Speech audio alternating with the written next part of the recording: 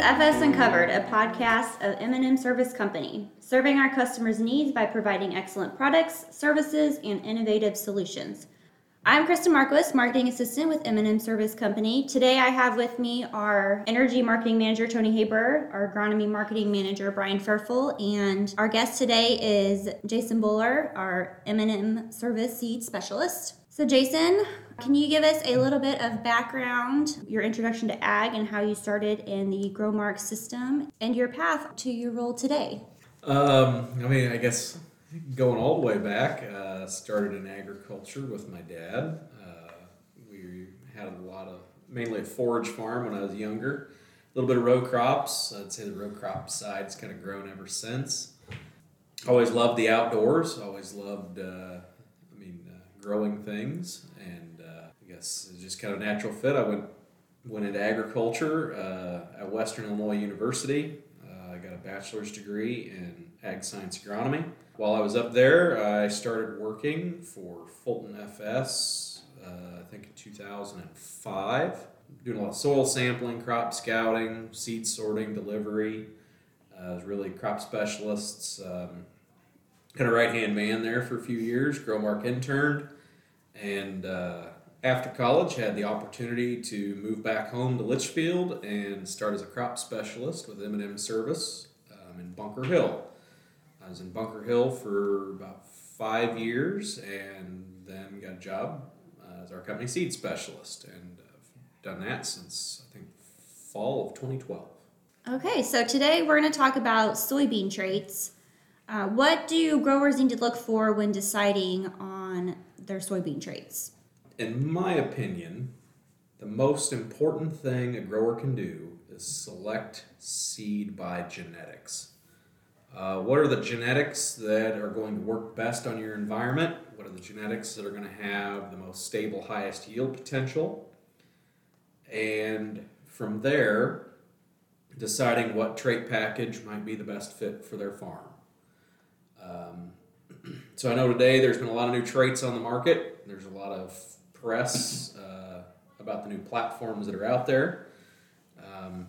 Like I said, I've always been pick the genetics first and then what kind of herbicide program fits your needs. I know sometimes in some more urban areas, maybe the Extend Dicamba portfolio has had some struggles to fit. Been a lot of people on the Liberty platform.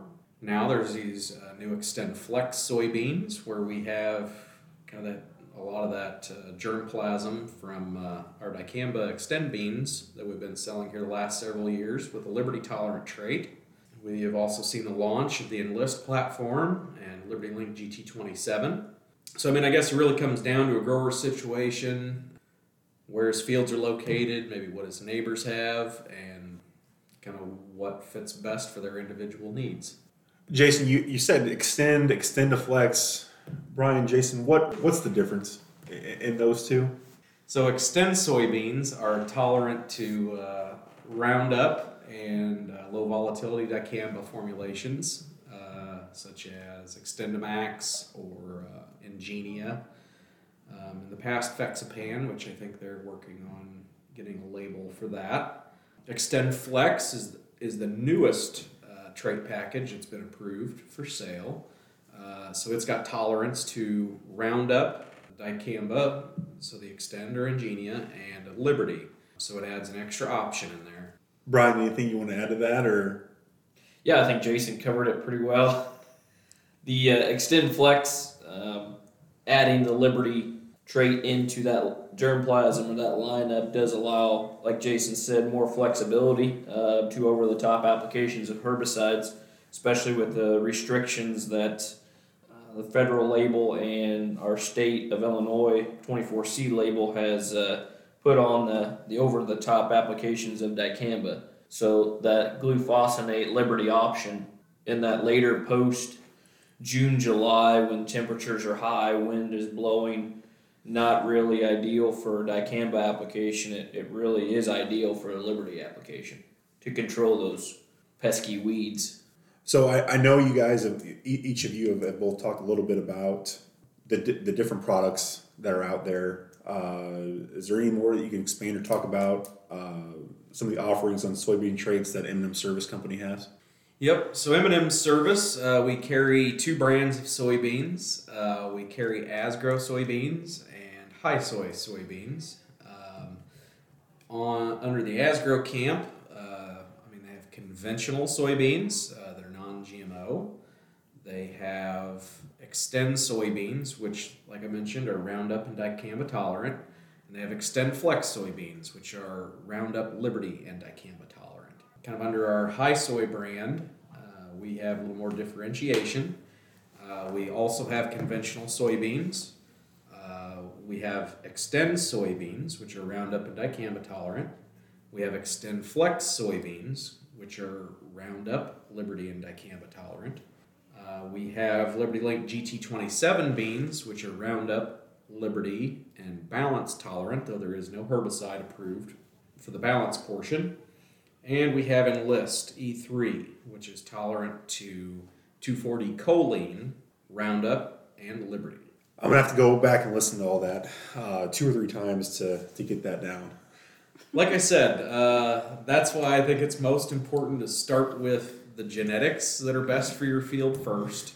What's got that disease package, what's got that yield punch, what's got that potential, and then kind of decide, okay, what kind of herbicide platform from there do we want to go with? So, like I said, genetics first and herbicides second in my mind. Sounds like good advice. So with what the 2 of you just talked about, the last couple of years has seen tremendous amount of change in the soybean world. What does the next 5 years look like in terms of change? Are we at a period where we've seen those changes and these are the products going to be out there, or are we going to continually see change over the next 5? I think on the 5-year horizon, I think we're kind of at a point where we're going to have these technologies for the next 5 years. There are some other herbicide tolerances looking at being brought in, but time horizon at the earliest on some of those is 2025, more like end of this decade.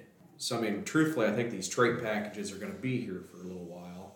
I know there's a new PPO herbicide, a new PPO tolerance that's being developed in soybeans, but they're really like 2028, 2030 horizon for those. So, I think trait-wise, we're probably there, other than potentially adding maybe some HPPD tolerance. But again, I don't know what the time frame for that is, getting approval and everything in the next 5. So, yeah, Tony, I think you're just going to start seeing, we're at a 3-way stack. You could probably call it a 4-way. We'll get to a 5-way, 6-way, 7-way stack in soybeans with multiple trait packages, multiple products you can use pre, post on soybeans. More enhanced weed protection, but also crop safety is huge.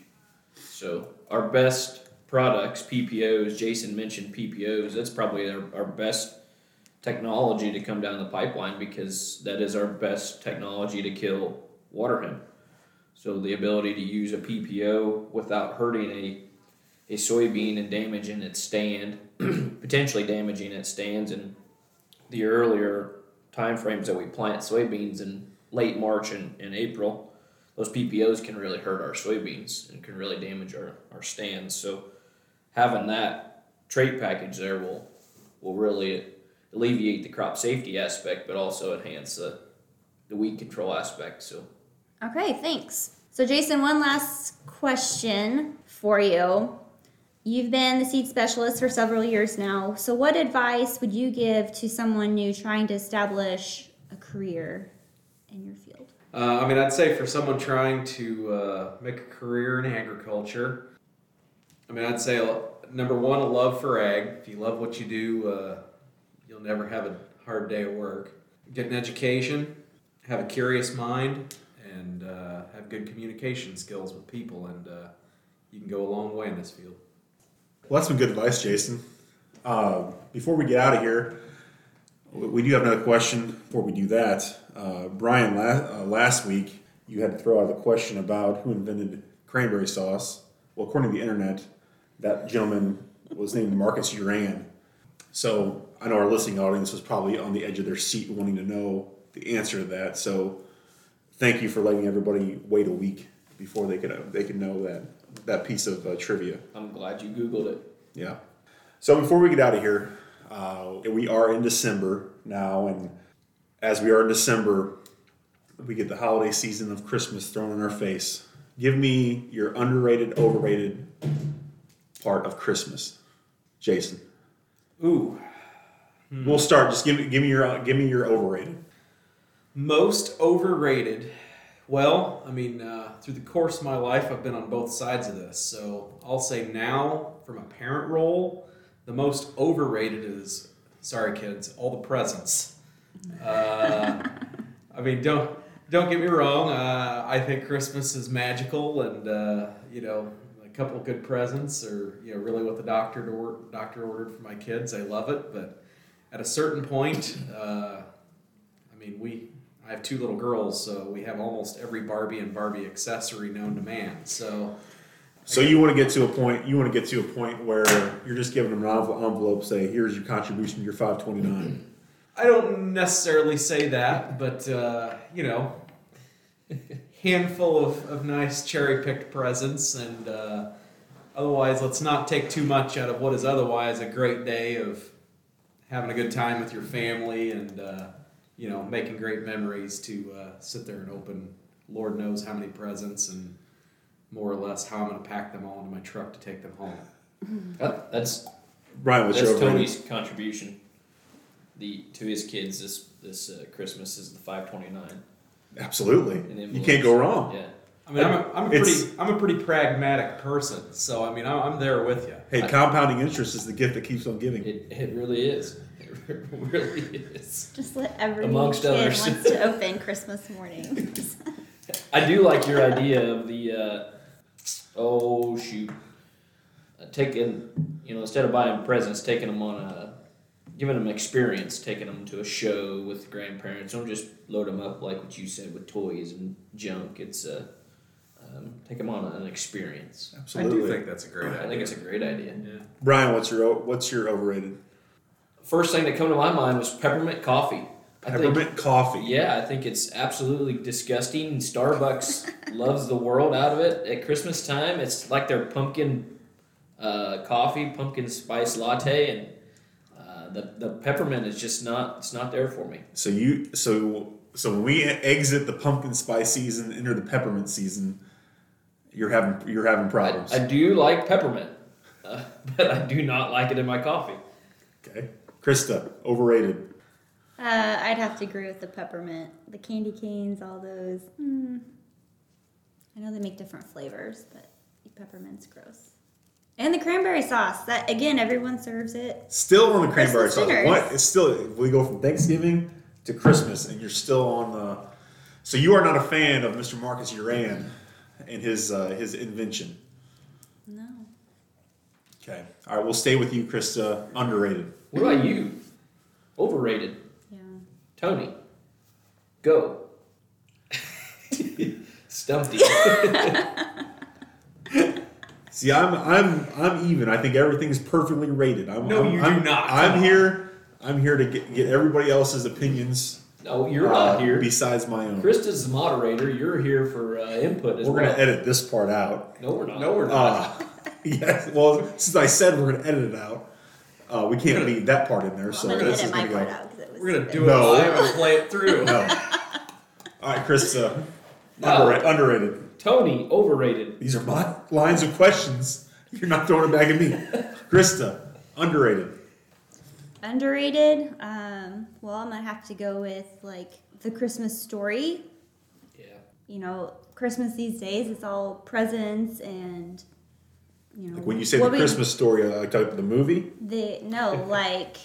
Jesus. And The actual meaning of Mary Christmas. and Joseph. Okay. And, what my family, we've always went to church Christmas Eve, and then we come home and then do presents, but I thought maybe you were just really into BB guns.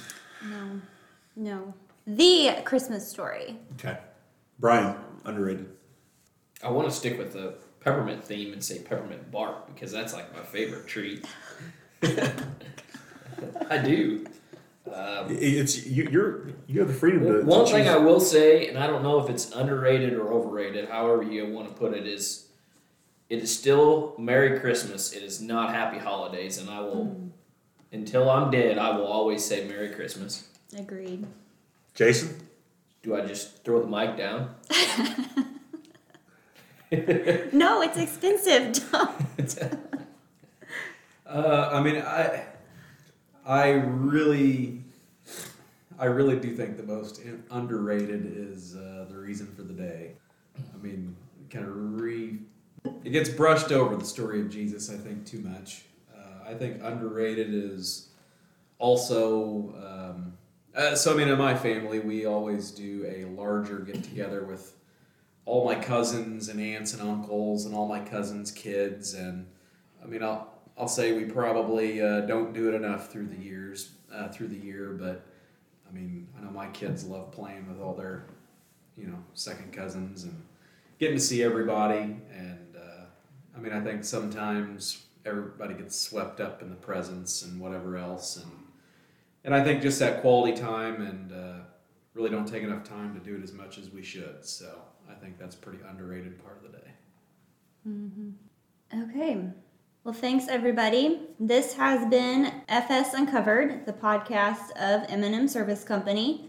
Be sure to subscribe to our podcast on Podbean or your supported podcast app.